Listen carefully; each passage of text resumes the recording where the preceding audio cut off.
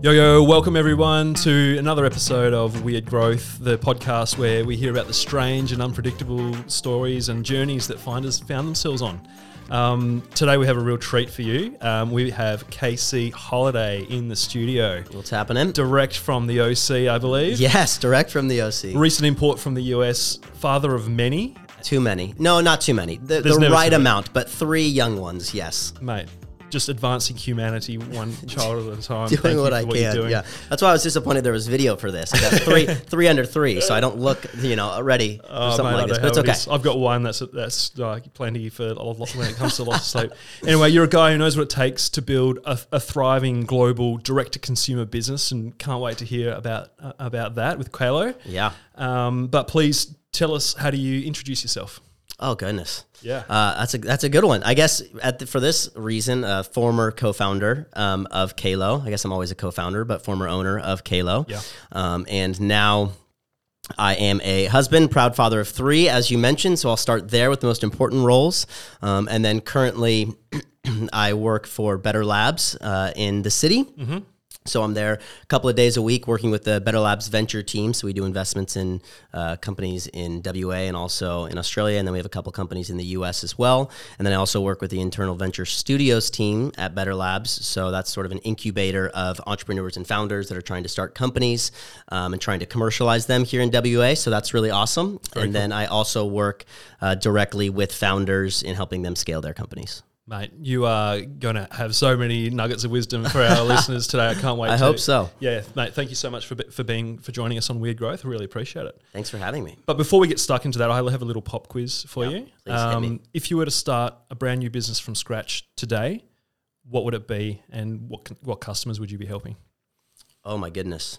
So if I was going to start a brand new business today, you want me to give away like an idea that I have, or just like just something. So I guess kind of the reason that this podcast exists is this concept of sharing wisdom and knowledge based on experience to people that want to do it as well. And so I think it's interesting that in the world we live in today, there is so much information. So the problem is no longer access to information. The problem is now discernment of the information we have access to. Drinking from the fire hose. Right, yeah. And so it's like, well, how do I make sense of what it is? And really the only way to do that is to speak to people that have done it before.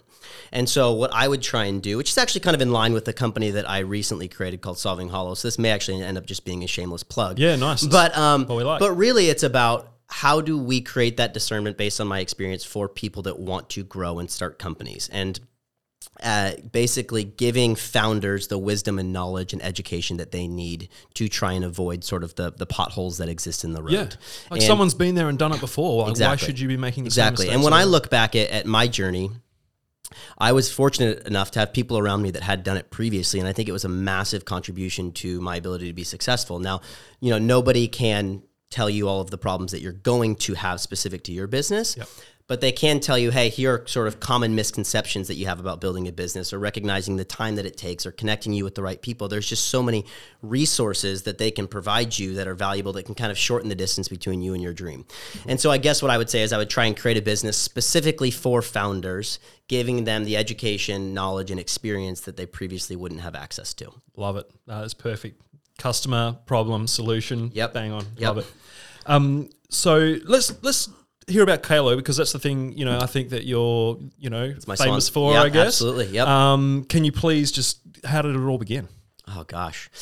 So first off, Kalo, we were the creators of the silicone wedding ring. So if somebody's not familiar with it, and it's interesting. I got a plutonium one. How dare you? Palladium one. Yeah, no, yeah, right? So, and I am wearing one, I guess since we're on video, I can kind of show it here. So I can pass it around if you guys want to see it. Yeah, so that's one that actually looks like metal, but initially we started with just a black silicone wedding ring. Yep. And it's interesting when people are like, oh, you've built a really big business. Like, what's the idea? And then I go, it's silicone wedding rings. And then they go, there's got to be a disconnect between what I just heard between what the product actually is. But I think that's part of the magic of the product itself. Was when we started it, we didn't know what it could be, and we didn't have unrealistic expectations of what it could be. And I think unrealistic expectations of your own business is a massive problem for people starting businesses, not really understanding what capacity the business actually has, or wanting to sort of jump to year 5 when you're on day 3. Yep. Yeah. And so in the... Or you like, do a 5-year projection. Yeah. Something that's Exactly. got no like data points to do exactly. that, But or you want to kind of jump ahead to the success that you see everybody else having early on, and the reality is that it just takes time. But for Kalos starting, so I was living in Los Angeles. I'm originally from Southern California, as you mentioned, from the OC. I was living in LA trying to be an actor, which means I was really just bartending. And I had just married my wife. So my wife's a Perth girl. So we dated for 9 months before we got married. Awesome. And I was still bartending, working for a production company, trying to figure it out. And I realized that wearing a metal ring was just a pain. So got married. I loved what the product represented. I loved wearing a ring. I wanted to wear a ring, but I would go play golf and I would take it off, or I'd go work out and I would take my ring off. Because it gets in the way. Yeah, it just gets in the way, or it's an investment. And so I'm like, I didn't want to scratch it up. And there's just a lot of reasons that it just didn't make sense to wear it all the time. So I just took it off. But then, being who I am, 3 days later I would find it, or 3 days later I would be looking for it. Or you'd have cougars trying to chat you up. I would have just tons of babes just hounding me in the gym, and I couldn't fend them off, and I wanted some kind of defense. Well, it was LA after all. Absolutely, yes, absolutely, yeah, right. And so it was bothering me, but I wasn't immediately thinking, oh my gosh, I have to create this solution. It was just more of a problem that I was dealing with. And I have a buddy of mine who ended up being my co-founder, who married his wife about a month after I married mine. And one day in passing at work, he actually managed the restaurant that I was a bartender at. And we were just in passing in between shifts one day, started talking about metal wedding rings and how they were a pain. No way. And we were like, oh, well, somebody must have created something other than that you can wear all the time. And there was tattoos, which was a really permanent option, which is fine, but not everybody wants to get a tattoo. And then there was a metal ring. Those were really sort of the two extremes of options. Yeah. So we went and looked, didn't find anything, came back together about a week and a half, 2 weeks later, and said, well, it doesn't exist. What should we do? Far out. And I had a buddy that had created a silicone bracelet company called Power Balance way back in the day that blew up really crazy. But I was familiar with silicone and that people could wear it and that it wasn't that expensive to create. And so sort of mentioned to my buddy, like, well, what about maybe making a ring out of a different material like silicone? And he kind of took the idea and ran with it and went a little bit further. And then we kind of came back together again and we're like, oh my gosh, this is a real idea. Like, what should we do? Should we go for this? Yep. And both of us kind of looked at each other and said, well, if you're in, I'm in. Let's go for it. Now, the problem was we didn't know anything about business. So we didn't really know where to go next. But that's initially where the idea was conceptualized. So cool. Mate. And like that's what you were just saying is that there was no way of knowing whether or not that was going to be a success or not. You just had to give it a whirl. And that's a big thing. Is like just get it to people. Like you don't know nobody knows what's going to work, what's going to be successful. And for us, I didn't know if anybody besides my own father-in-law was going to be paying for rings, like trying to support the business. But it was, let's give it a shot. Let's try and sort of invest the least amount we possibly can. We bootstrapped the entire thing. So we didn't go get funding from anywhere else. We didn't raise money, nothing like that. We just said, what do you have in your savings account? What do I have in mine? Let's pool it and see how many rings we can get. And that's what we did. And then initially the plan was just to get the product to as many people as possible to figure out whether or not we'd wasted our money or we had a real opportunity. So how did you find those first initial customers, those early adopters?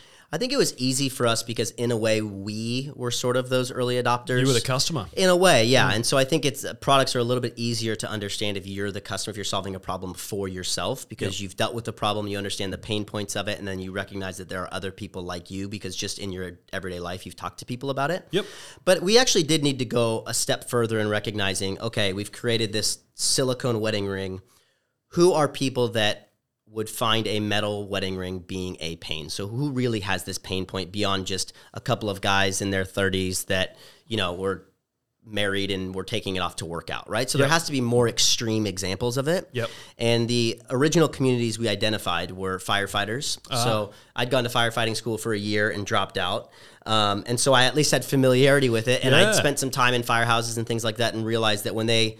I think it's a little bit different in Australia, but in the States, they're gone for 3 days at a time. Really? Yeah. So it's like there's a bunch of different schedules. So you can go like on 3 days at a time and then you get 4 days off so they're at the firehouse for a long time. So you're sleeping in the firehouse. Yeah. So they sleep in the firehouse. Yeah. Wow. And so, that's why I've got the sliding poles in the US to wake you up from slumber. Exactly. Yeah. So they're on duty 24/7 for 3 days. So when they show up, they put all their stuff in the locker, car keys. Well, a wedding ring was one of those things.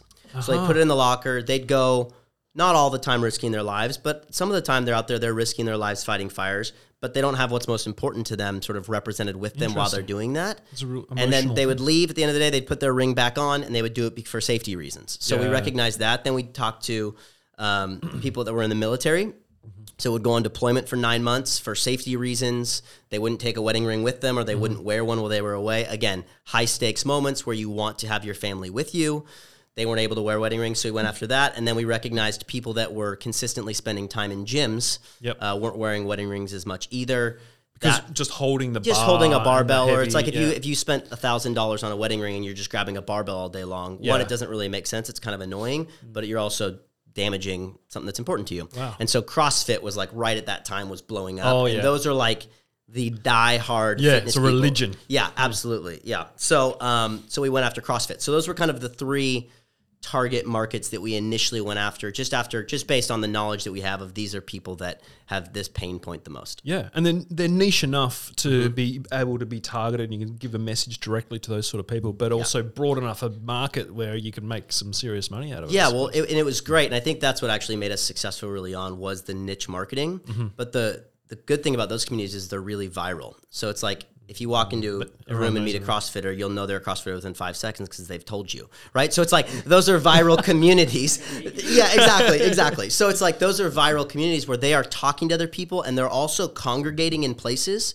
where 40 to 50 other people are. So firehouses, there's 20 other people in a firehouse with the one person that's coming in. In a CrossFit gym, there's a bunch of other members that exist there. In the military, they're training together. So these are viral communities that are very proud of what they do, but they also share the products that they're using, and so that allowed it to take off. Love it.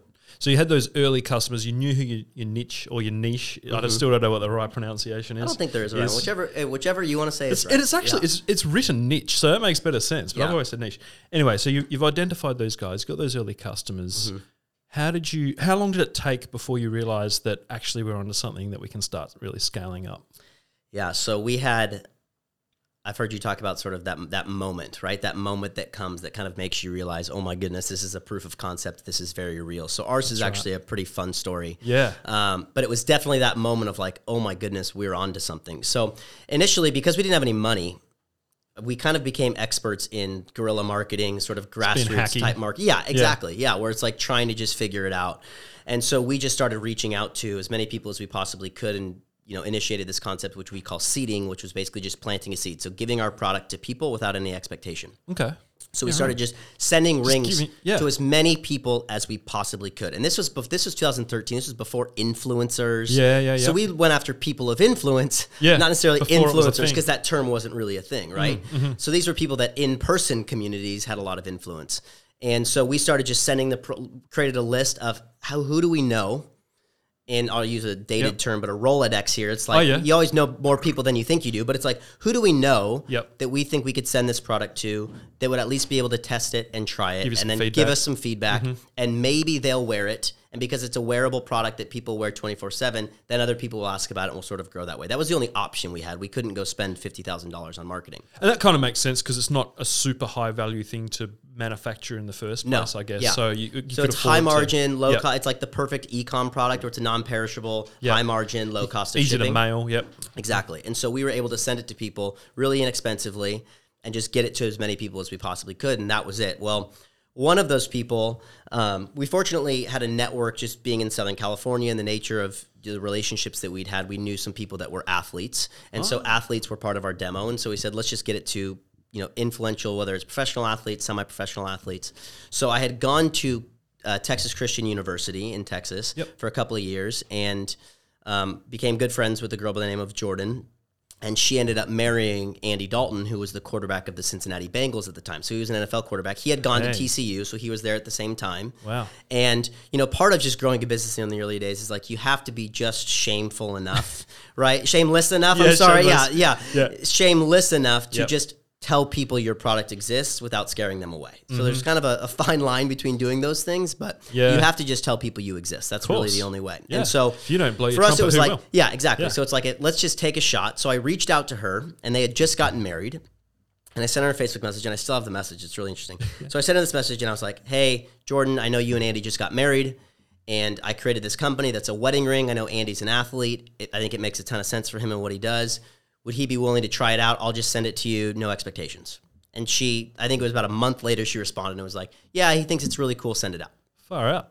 So, I mean, like, I played it cool, you know what I mean, in the response. It was like, all right, I'll see if I can get to it, that kind of thing. But I was really dancing around my mom's living room at the time. But so we sent it out, And she said, got it, thanks, cool. I was like, all right, great.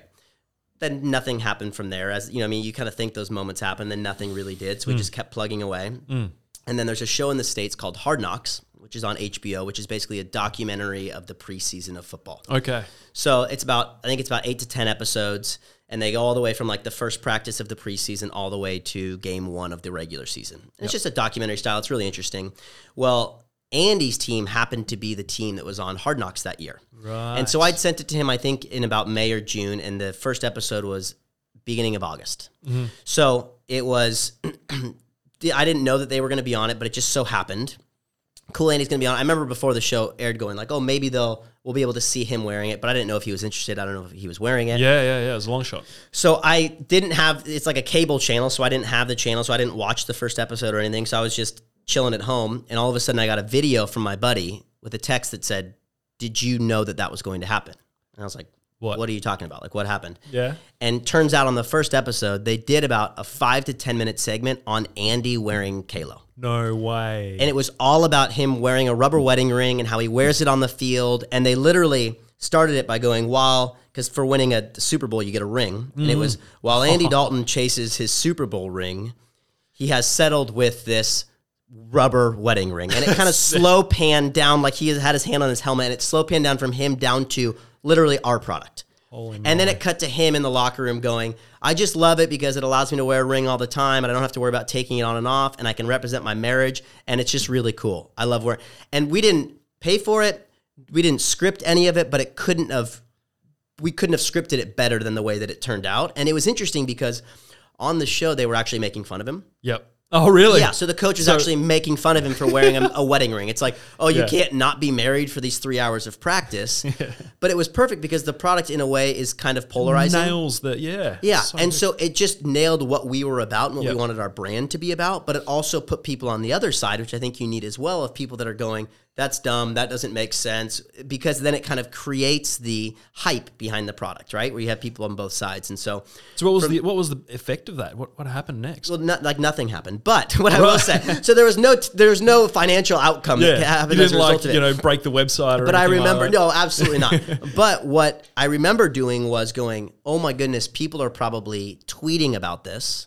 Instagram wasn't even really a big thing. People are probably tweeting about this. Yeah, so I went up and looked at the hashtag of Hard Knocks, Andy Dalton wedding ring, rubber wedding ring, and realized that there started being traction of people talking about this. And so I went on Kalo's, Twitter and just started responding to people, just saying like, hey, know that it's us, because on the show, HBO actually cut out that it was Kalo and left rubber wedding ring. So I had to go on and tell everybody that Kalo was the rubber wedding ring. Well, so that was kind of the moment. I mean, since about 2 years later, Google actually, we did a study with them on the impact of that moment. And nobody had ever searched for rubber wedding ring before. That show aired, and all of a sudden now it's like a right angle of search terms for rubber wedding ring. Wow. And so even though it didn't lead to immediate financial gain for us, it was a proof of concept of going, people are actually searching for this, and it's showing that they want it. And so even just the buzz that came as a result of it proved to us this is a real thing, people want it, Andy's willing to go on TV and talk about the value of it. And so from there it was, how do we kind of generate traction from this and keep leaning into it? So, I mean, I think at that time we were probably doing $700 a month in sales, and maybe we started doing $2,000, and that was in August. Was Kalo showing up when people were typing into Google rubber wedding ring, or was the maybe the SEO? Maybe, but like we didn't know SEO. We knew nothing. I knew nothing about business, absolutely nothing. So it was just hustle and hard work in the early days. And so eventually we went to our website and we went rubber wedding ring, and then we actually, as a company, worked to try and go, let's make it a silicone wedding ring versus rubber, because rubber kind of has a negative connotation, where silicone, I guess, at least feels a little bit more premium. Yeah, so we worked to do that, and then we started looking at SEO and strategies and things like that to respond to people's stuff. But we were the only one that existed, so people eventually had to find us. And then that's when the sales actually did start coming in a little bit. What was the real takeaway that you had from that, being on the TV show and that sort of endorsement? Like, what did you learn from that? One, I think it's just you never know what sending your product or sharing your product with someone is going to lead to. Yep. Because we sent it to 30 other people that nothing happened with. And then we sent it to Andy, and somehow it turned into this, and I still have a relationship with Andy today, and it built this really cool foundation for the business. And so I think that go into things without necessarily a desired outcome or expectation when it comes with like just telling people your product exists. Yep. That awareness is super valuable, but also don't underestimate the impact and power that can have. Yeah, absolutely. Yeah. And I think there's a lot to be said just for being something novel too. Oh my gosh. And the way that can capture someone's imagination and, it just take on a life of its own. Like the chances of that happening is so much greater when it's something that nobody's ever heard of or Googled before. Yeah, exactly. And I think I talk about that a lot when we look at brand positioning and making yourself unique, is that rarely are there products that anyone comes out with that nobody's ever seen of before, nobody's ever seen a version of. Like, so often it's like, how can you just stand out in a way, whether that's through your branding, whether it's through the actual product yourself, like get people to see something through a different lens or like see something that they didn't know even existed previously. And if you can kind of then you can at least get people's minds and, wheels spinning a little bit on or a problem that they never registered really existed. Yeah. And that's, I think, a lot of what it was where, it's like stop spending time trying to convince your no's to be yeses and just find your deep yeses. Yeah. And I think for us, a lot of people looked at that product and were like, this is the dumbest thing I've ever seen. Like, honestly, I had plenty of people tell me it was the dumbest thing ever. I had friends that years later were like, dude, I thought that was going to go nowhere. Like, I had no belief that was going to do anything, but I was just trying to support you. So there's a lot of people, but every great idea is stupid until it's not. Exactly. And I think it's also if you're a different type of customer, what you think is really helpful and solves your problem, I could also think is the dumbest thing I've ever seen. But it doesn't matter because there are customers that exist. And so if you can go find those customers and understand where they are that resonate with your problem and you solve a problem for them, you don't need to solve a problem for the people that don't have it. Bang on. Yeah. You're never going to be all things to all people. No. In fact, that's the fast track to having a failed business, really. Yeah. And stop trying to be. And it's like, even if you think the initial market, like if we sat here and said, oh, I'm trying to build a, $10 to $20 to $30 million a year business, and I said CrossFit, you'd go, that's probably that market, 3 to 5 million people. Surely yeah, that's big, but you'd have to capture a large percent of that market to get there. But the reality is that CrossFitters are also a lot of other things. Mm-hmm. And so you get to adjacent markets that exist there. So if you work inside out in terms of your marketing and just find just the biggest fans you can possibly find, they'll start telling other people, and it'll actually make your marketing a heck of a lot more effective. Yep. And I think that's what we found with Kalo. Yeah, having 10 people who love your product to death is way better than having 100 people who are just like, who might like use it, but 100%. Yep, bang on. So, okay, that's awesome. So you started really feeling like this, you were onto something. Mm-hmm. What was the next step? How do you go, okay, it's time to turn the dial up? What did you do next? Well, we started getting some money. So that's always helpful, is to have a little bit of, because it was just sales revenue? Yeah, so sales revenue started coming in a little bit. So I think we launched in March 1st of 2013. By December of 2013, we were doing about $9,000 to $10,000 a month in revenue. How did that feel? I thought I was a king. I thought I could take on the world, right? It was just, it was really validating. And I think everything happens in stages, and you have to recognize the validation that comes with each one of those stages.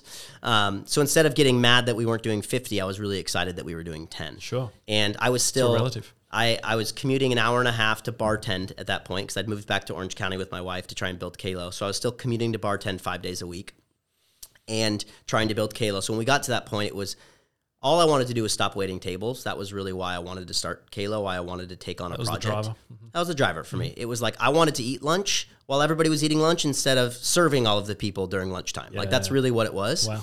And so once I got to that point, I went to my partner and I said, I think I can replace my income with income from Kalo, and I think that we have a validated idea. I mean, we were selling $20 product, and we sold $10,000 worth of them. That's so it was a decent amount. Yeah, decent volume. And so I said, I think somebody needs to go full time because we haven't turned the dial up on this thing, and I think we can. Yep. And I think there's real opportunity that exists here. And we had the margin to be able to do it.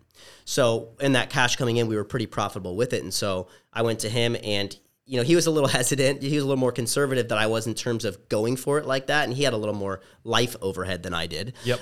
But he said, all right, let's do it. Let's go for it. So I ended up going full-time and just full-time into the business. And that was not that it was necessarily me, but it was at that moment that I think we started taking it seriously, what we were doing, and it wasn't just this side hustle. There's so much to be said just for having the focus of a full-time focus, right? 100%. It's almost, I mean, I've never really heard of anyone who's done something really, world changing that hasn't done it full time. That hasn't been the full focus. Maybe Elon Musk, but at some point or another, Sure. he's had full focus on all those projects. Absolutely. And I think you have to, and I think everyone would agree with that. That it's like you have to commit your time to one thing, otherwise it will never fulfill the potential that you think it may have. Yeah. And so that's really what it was for me. Is like I'm still spending 40 hours a week bartending. What if I didn't? What if I started spending that time on building a business? And so that's why I started putting all of my attention toward it and trying to grow the thing. And then from there was really an inflection point, which is interesting in terms of what it is that you guys do from a paid media perspective. Was Facebook advertising was CPMs were incredibly low. It was just so cheap to advertise it was the on halcyon Facebook. days Oh of my Facebook gosh, yes. back then, Nobody was really doing it. It was still such a new thing. Yeah. But for us, Facebook had people do things that made it really simple for us to target our demo, and that was relationship status. So just by somebody saying I'm married on Facebook, we could eliminate a significant amount of waste with our paid advertising.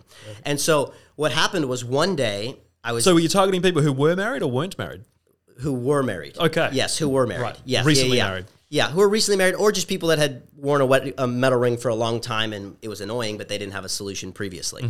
So we went after married people, and then there's, like I talked about with the markets we went after, they're very self-identifiable. So it's like, I'm in the military, I'm a police officer, I'm a firefighter, I'm a CrossFit. People on social channels identify as those things. And so we could go after the 34-year-old married CrossFitter who's also a firefighter who did 2 terms in the military. We could go after the most focused customer we possibly had. Yeah. And for us, it made our marketing incredibly effective and profitable. Yeah. And we just I started one day, I boosted a post. That's how we realized Facebook marketing was a thing. Yeah. It was just that little boost button in the early days. And I was like, let's spend $20 to boost this post. And I think like 5 people commented on it. I was like, whoa. People you never heard of before. Yeah. I was like, wow, this is actually, I wonder if we could show more people Kalo. And then it kind of just went from there, and we learned the hard way what paid media was. But really, that's what I think ended up being the massive trajectory for Kalo. Yeah, and this is a really important concept. Like, it's a basic concept, but it's something that people forget is people are either like proactively looking for a solution to the problem that you solve, which in your case wasn't existed. Like Google showed that nobody was looking for it. Or you need to get in front of them and interrupt their information flow and introduce a new concept to them. Yeah. And that's the amazing thing about these channels, these social channels, is you already have that information about where they are in their life, and you can sort of create these audiences of people who are your absolute perfect customer. Yeah, and I think a big part of marketing is also response to consumer behavior that already exists. Right. So not asking them we didn't ask them to wear something that they previously were not wearing. We were asking them to replace something that they had already committed to wearing that was more convenient. Yeah. So it wasn't like we needed to go out and condition people. Like, it wasn't like nobody wore wedding rings and we all of a sudden had to try and convince the world that they should wear wedding rings. What we were doing was everybody's already wearing a wedding ring, but it doesn't make sense for this select group of people. Here's our product that now does. So you can just get laser focused. And so was that really just that path you bootstrapped? You know, more revenue came in. You could you could afford to spend more money on Facebook. Yeah. You could get more efficient with the advertising, and then just scale that way. Is it? Yeah, I mean, for the most part, we didn't really take a salary for the first 2 years of the business. Wow.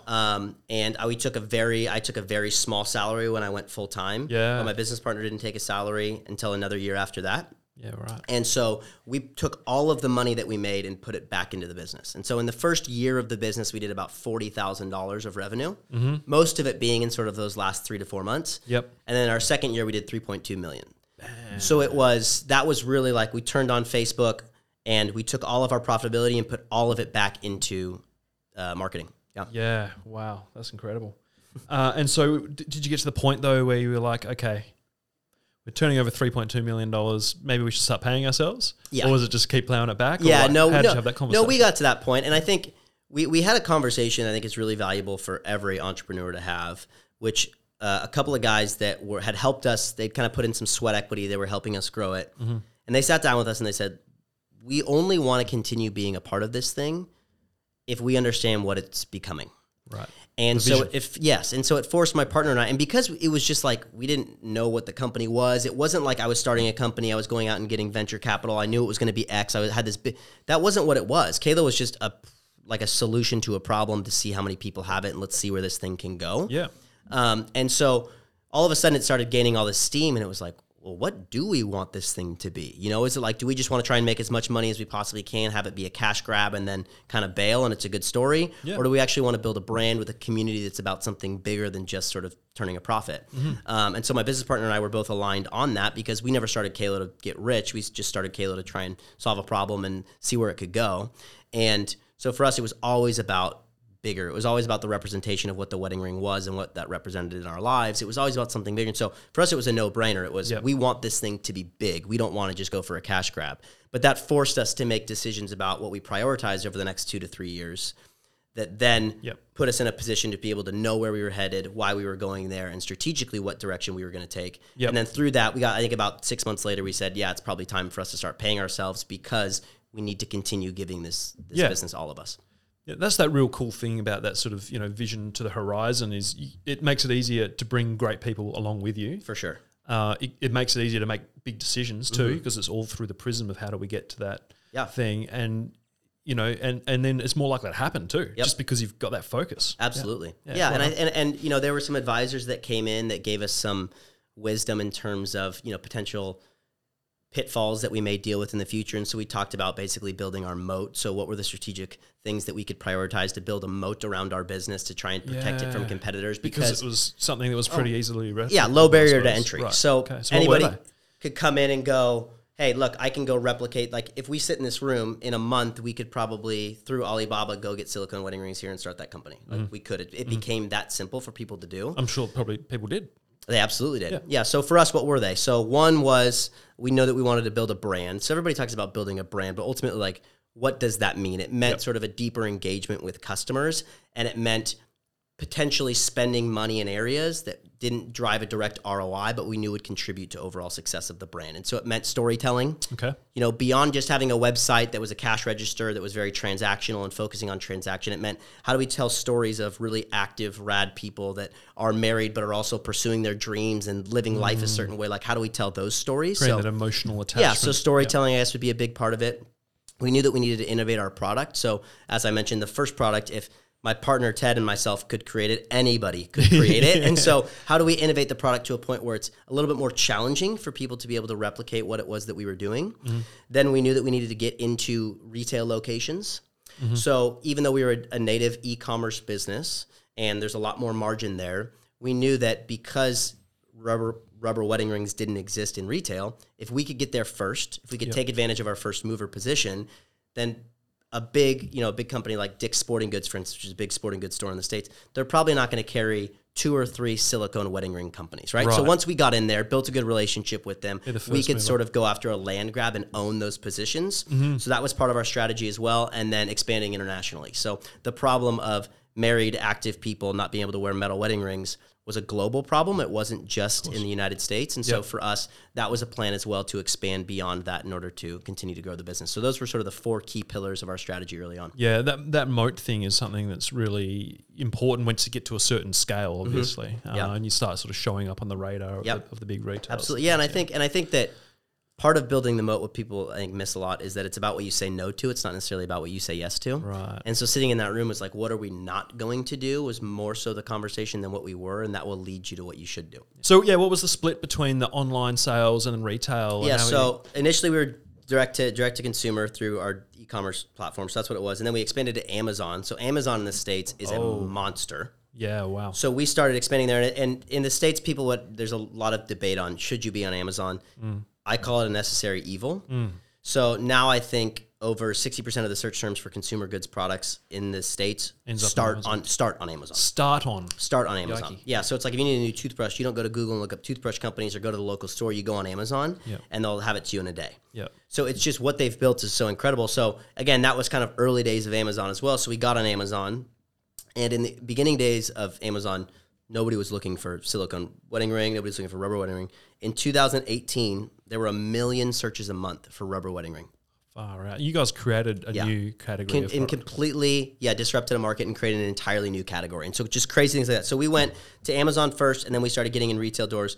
When I exited the company, it was about 60-40 e-commerce to retail. Okay. So 60% being e-commerce, 40% being retail. Surprising. Yeah, we were in about 4,000 retail doors. Yeah, wow. So just the revenue that was able to generate with the orders and stuff made it kind of about that But split. like the obvious thing is that just the exposure of being in those physical retail stores probably drove the overall volume It totally of the did. online stuff. Yeah, it was and it's also like a snowball. it's also a lot, and part of why we wanted to get to retail is the infrastructure required to be successful in 4,000 retail doors is very different than the infrastructure required to throw up a website and ship goods. Yep. And so we knew competitors would come to e-commerce.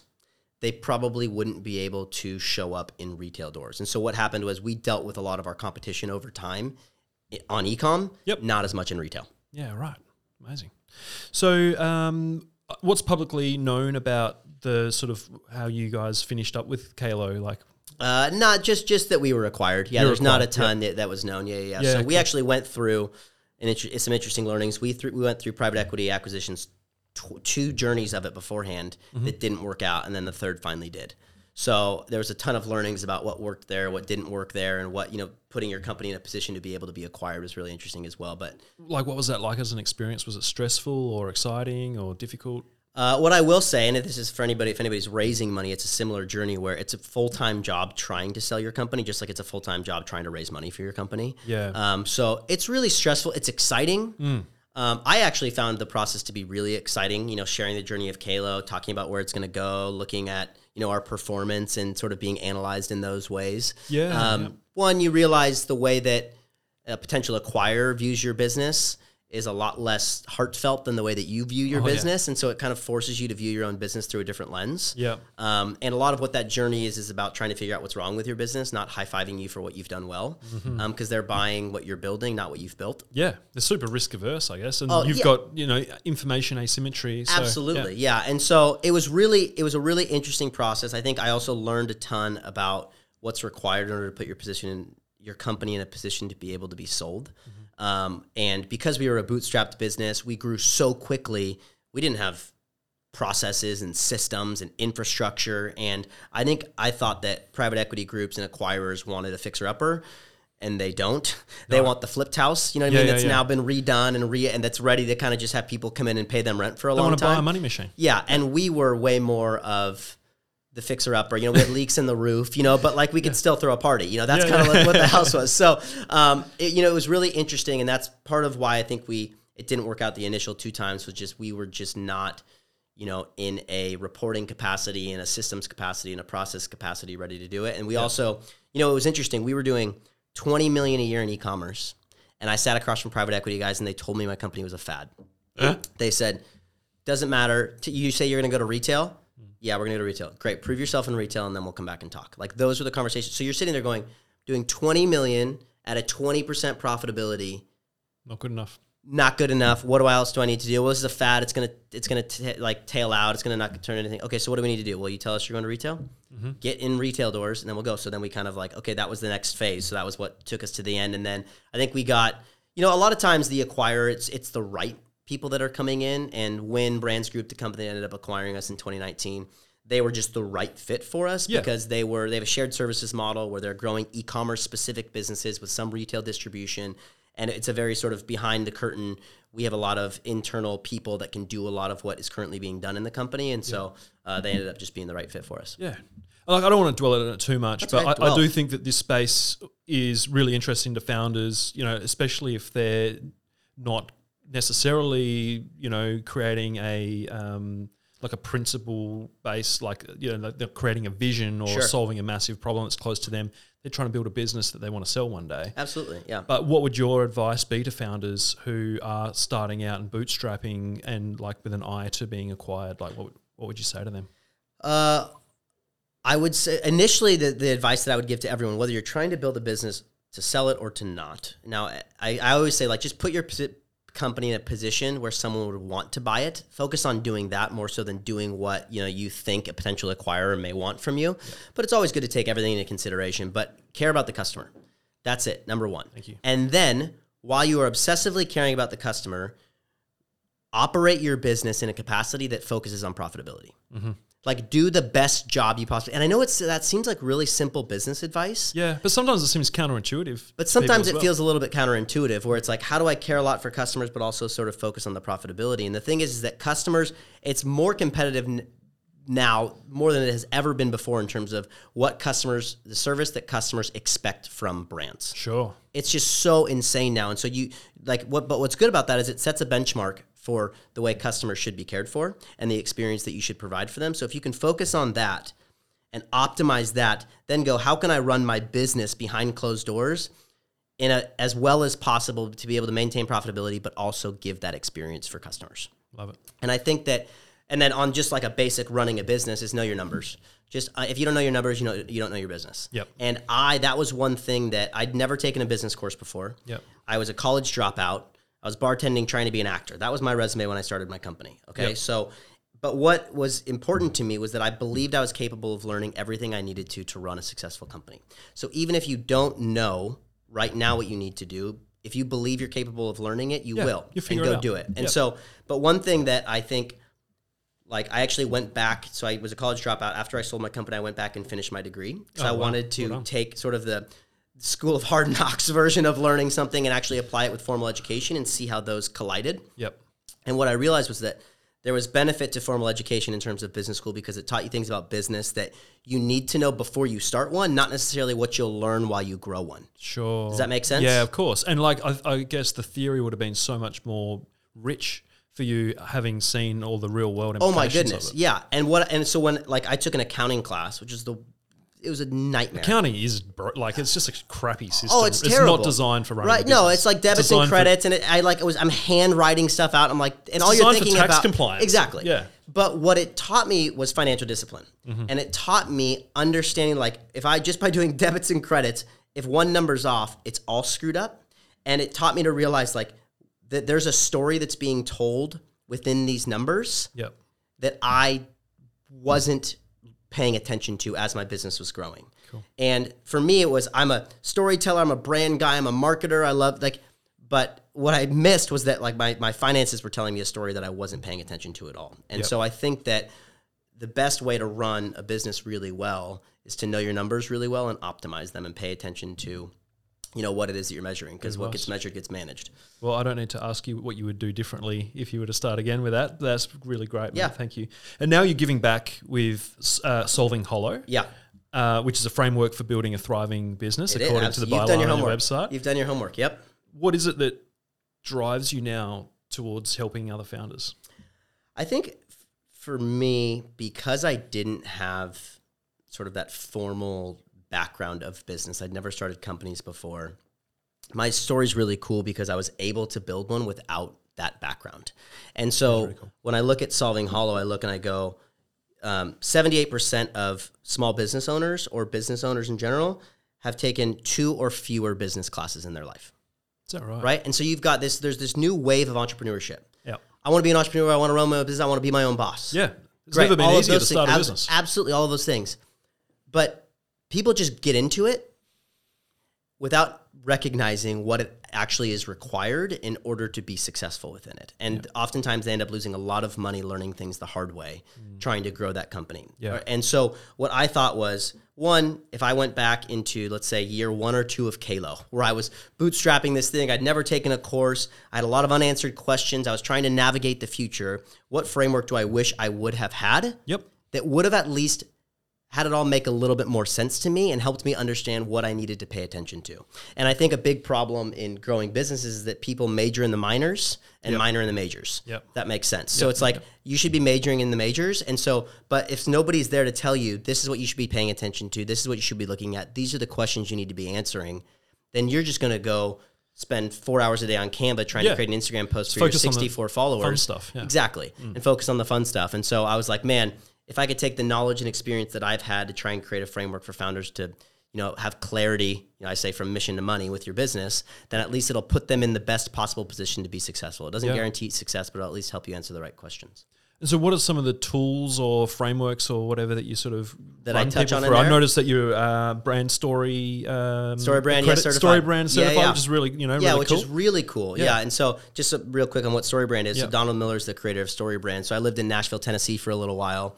And he created this framework basically to clarify people's message. Mm-hmm. So a big problem is, and maybe somebody watching this or listening to this can relate to it. It's like you go to a party and somebody comes up to you and they're like, well, what do you do?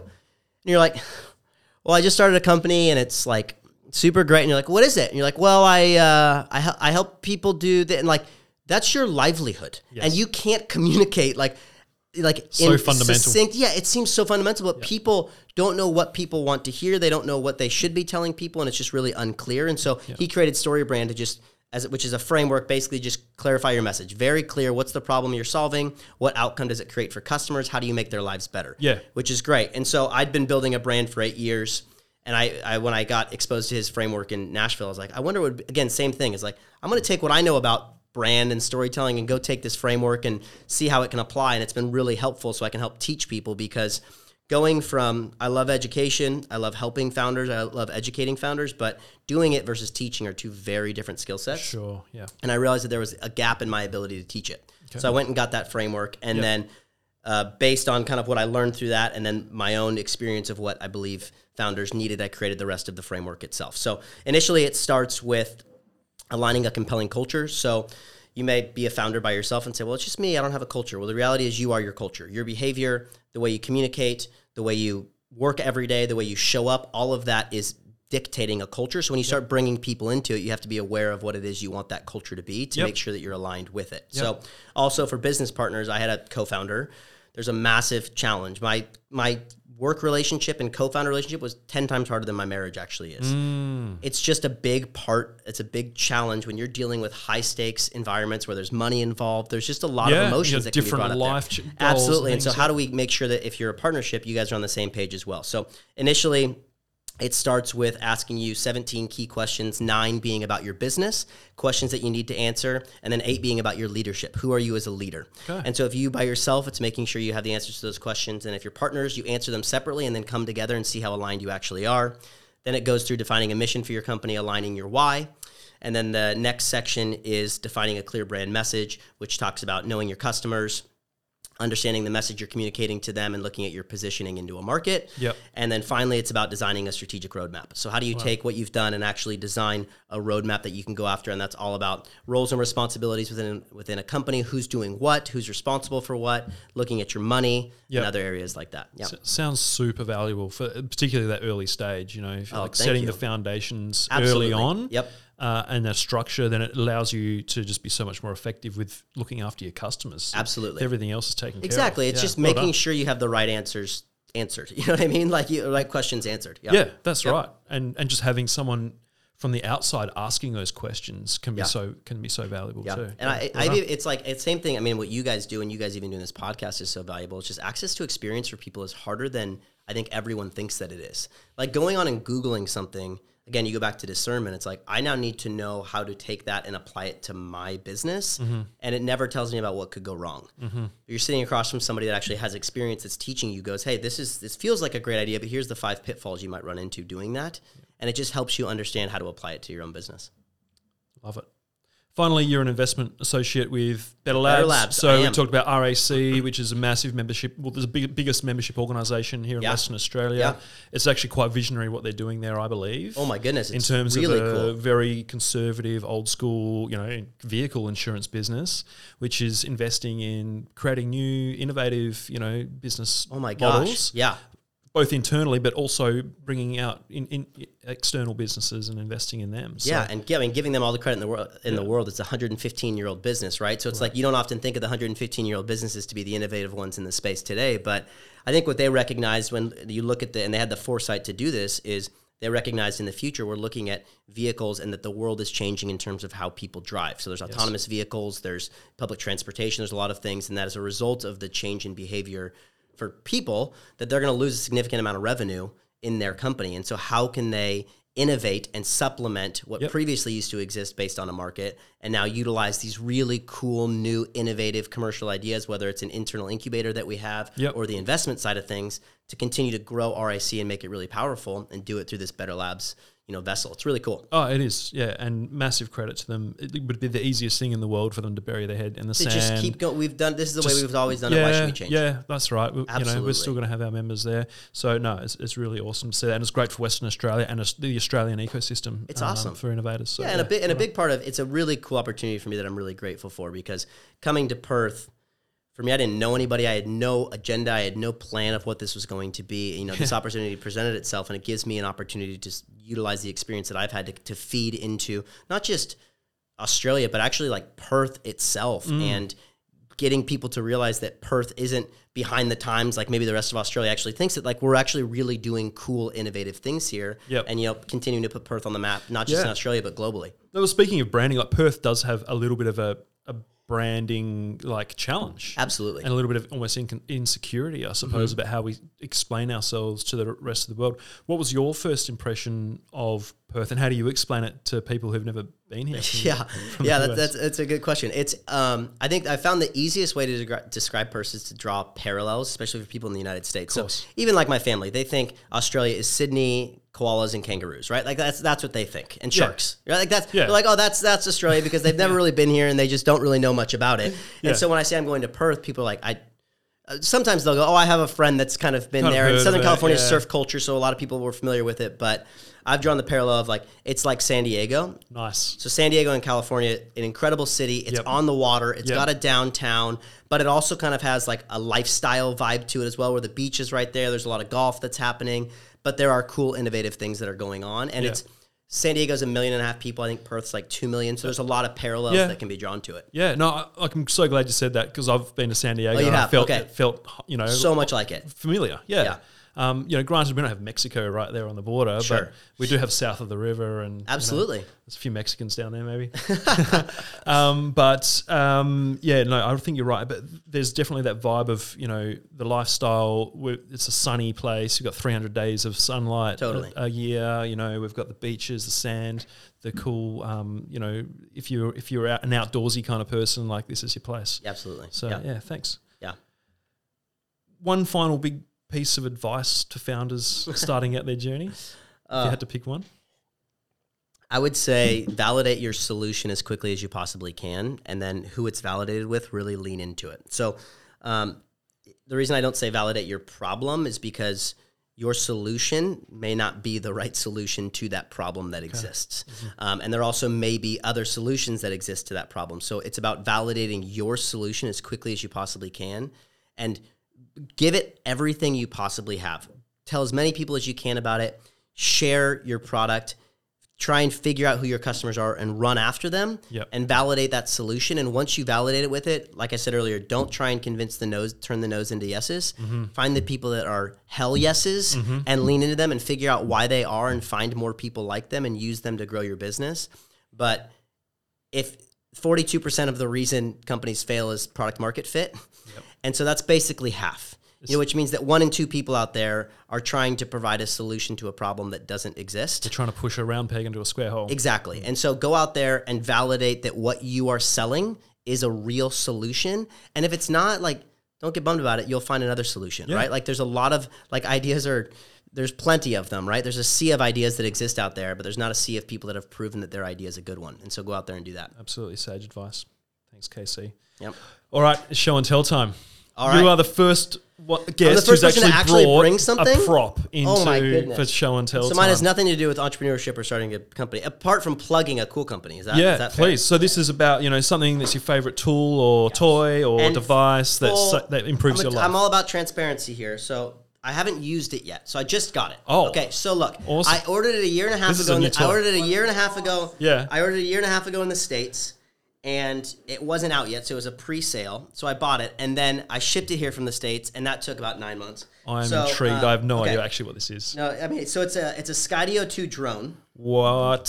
So here's the actual drone itself. Look at that. So you can see it. Yeah. But what's cool about this is it's AI driven, and it basically will follow you. So you either it's on your phone or you have like a little piece that you put with you when you're going. So if you're running through a forest, for instance, it'll follow you and it'll navigate through the trees to make sure that it's still staying focused on you as you do it. So this is the Skydio 2, so you can see the camera right there. You guys can check it out. So the battery pack's not in it. So I haven't even used it yet, but in terms of Australia, when you talk about going out in the bush or the massive parks in the space, like it's super dope. And you can, if you go, so Skydio, Skydio is the company. All right. That's the Skydio 2. We'll put the links in the show notes. But you have to go watch it. So it's so cool. So like if you're running through a forest with 150 trees where you are and you're running in between them, it literally will keep you focused and follow you, but navigate itself around the trees. Yeah, well, that's pretty incredible. Because you've heard of the follow ones before, but that navigating around the trees. But it's all AI based, and it'll basically learn as it's going through. So watch the videos online. You have people that are like mountain biking, all kinds of crazy stuff, or snowboarding, or you should cut some in. Yes. But I haven't used it. I've been meaning to. Yep. And when I lived in Nashville, I lived on 5 acres, and I had like a little motorcycle and stuff. And so I was gonna, and 2 big huskies that were around. So I was gonna do it, but it didn't come in time because it wasn't ready. And then I moved to Perth, so I didn't actually get the chance to do it, and it just got here. Can you get it to follow the huskies? I could, so I could put it on their collar. Oh wow! And it could just like follow them around everywhere. Yeah, wow. Yeah, so it's super sick, and then navigate through stuff. So we can get the crew out together, and we can all fly it together and do some stuff. Oh yeah! Thanks for bringing that in. That's beautiful. Skydio. Yeah. Cool gadget, right? That's what they said. They said cool gadget, and so that's what I brought. Nice one. Well, thank you. Do you have any other questions? I mean, through this, any other questions, any other stuff? Well, what's your sort of final plug? And what if people are interested in getting involved in Solving Hollow or RSA Better Labs? What can they do? Yeah, so I'll start with Better Labs. I mean, that's what I spend a decent amount of my time doing and working with. And so, I think just people understanding what it is and that it exists is really valuable here in Perth. I think one of the biggest problems in that startup community in Perth is a lot of people just don't know that it exists. Yeah, and I think there's a misconception that, there's nowhere to get money in Perth, and I don't think that's true. There's a huge misconception with that. And so I think that it's massive that people just know that it exists. And so if you're a founder and you want to submit an application, if you're trying to get fundraising, it is a venture capital firm. So it's, we're looking at larger opportunities and companies that have the opportunity to scale. Yep. Prior to putting in an application, it's valuable if you have some traction, if you do have some proof in the market to say, hey, we've generated some customers, we've gotten a little bit of development into the actual business cycle itself. For sure. And we're looking for some money to take it to the next level to scale it. Yep. So you can go to the betterlabsventures.com.au if you want to submit an application. Yep. I think a former guest on the show, Dan Javetsky, from WeMoney. So we've invested in WeMoney. Yep. Yeah. And Dan is awesome, an incredible founder, a guy you can learn a ton from. Yep. So he's part of the Better Labs ecosystem as well. And then we also have an internal team of, I believe it's 8 people that are product managers, and they basically are responsible for coming up with ideas, conceptualizing solutions to problems, and trying to commercialize those businesses. Yep. So our offices are in Flux and Space Cubed in downtown on St. George Terrace. So that's where we all hang out, and I have the opportunity to come in and work directly with those companies trying to scale those, and then also working with Derek Gerard, who's the entrepreneur in residence managing the fund, and then James Edwards, the CEO of Better Labs. So it's an awesome crew over there, but we exist.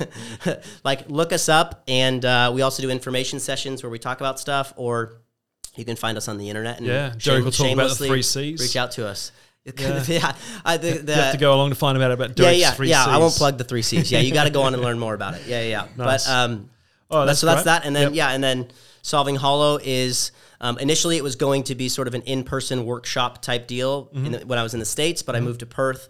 And I've had enough meetings at midnight with people in the United States because the time difference is brutal. So I actually turned it into an online program. So you can actually go take it. I would launch it tomorrow, actually. It's up and running. So, but this will be Friday of whenever this launches. Thank you. I appreciate that. Yeah. Nice. So that's up and running. So $395, limited time. You can go on. You can go through my entire framework. There's an editable PDF that comes with each lesson. So I teach you from my experience and then also take you through the templates so you can customize them for your own business. Worth every penny. Worth every penny. Yeah. And then I'm sure it won't be that price for very long. I'm sure once you start getting that price is going way up. So get in soon. Way up. Yeah. No, but I will say a big part of making it affordable is I recognize that everybody has a ton of money in the early days, but I'd rather set your company up for success and be a reliable resource for you than try and jack a bunch of money out of you early on. So there's that, and then social channels at Mr. Casey Holiday, MR Casey Holiday. You can follow me. Yeah, Yep. throw those on the bottom. Make sure Yeah, people know. we'll put the supers down there. And then Solving Hollow on Instagram as well. And I'm on Twitter, TikTok, and Instagram.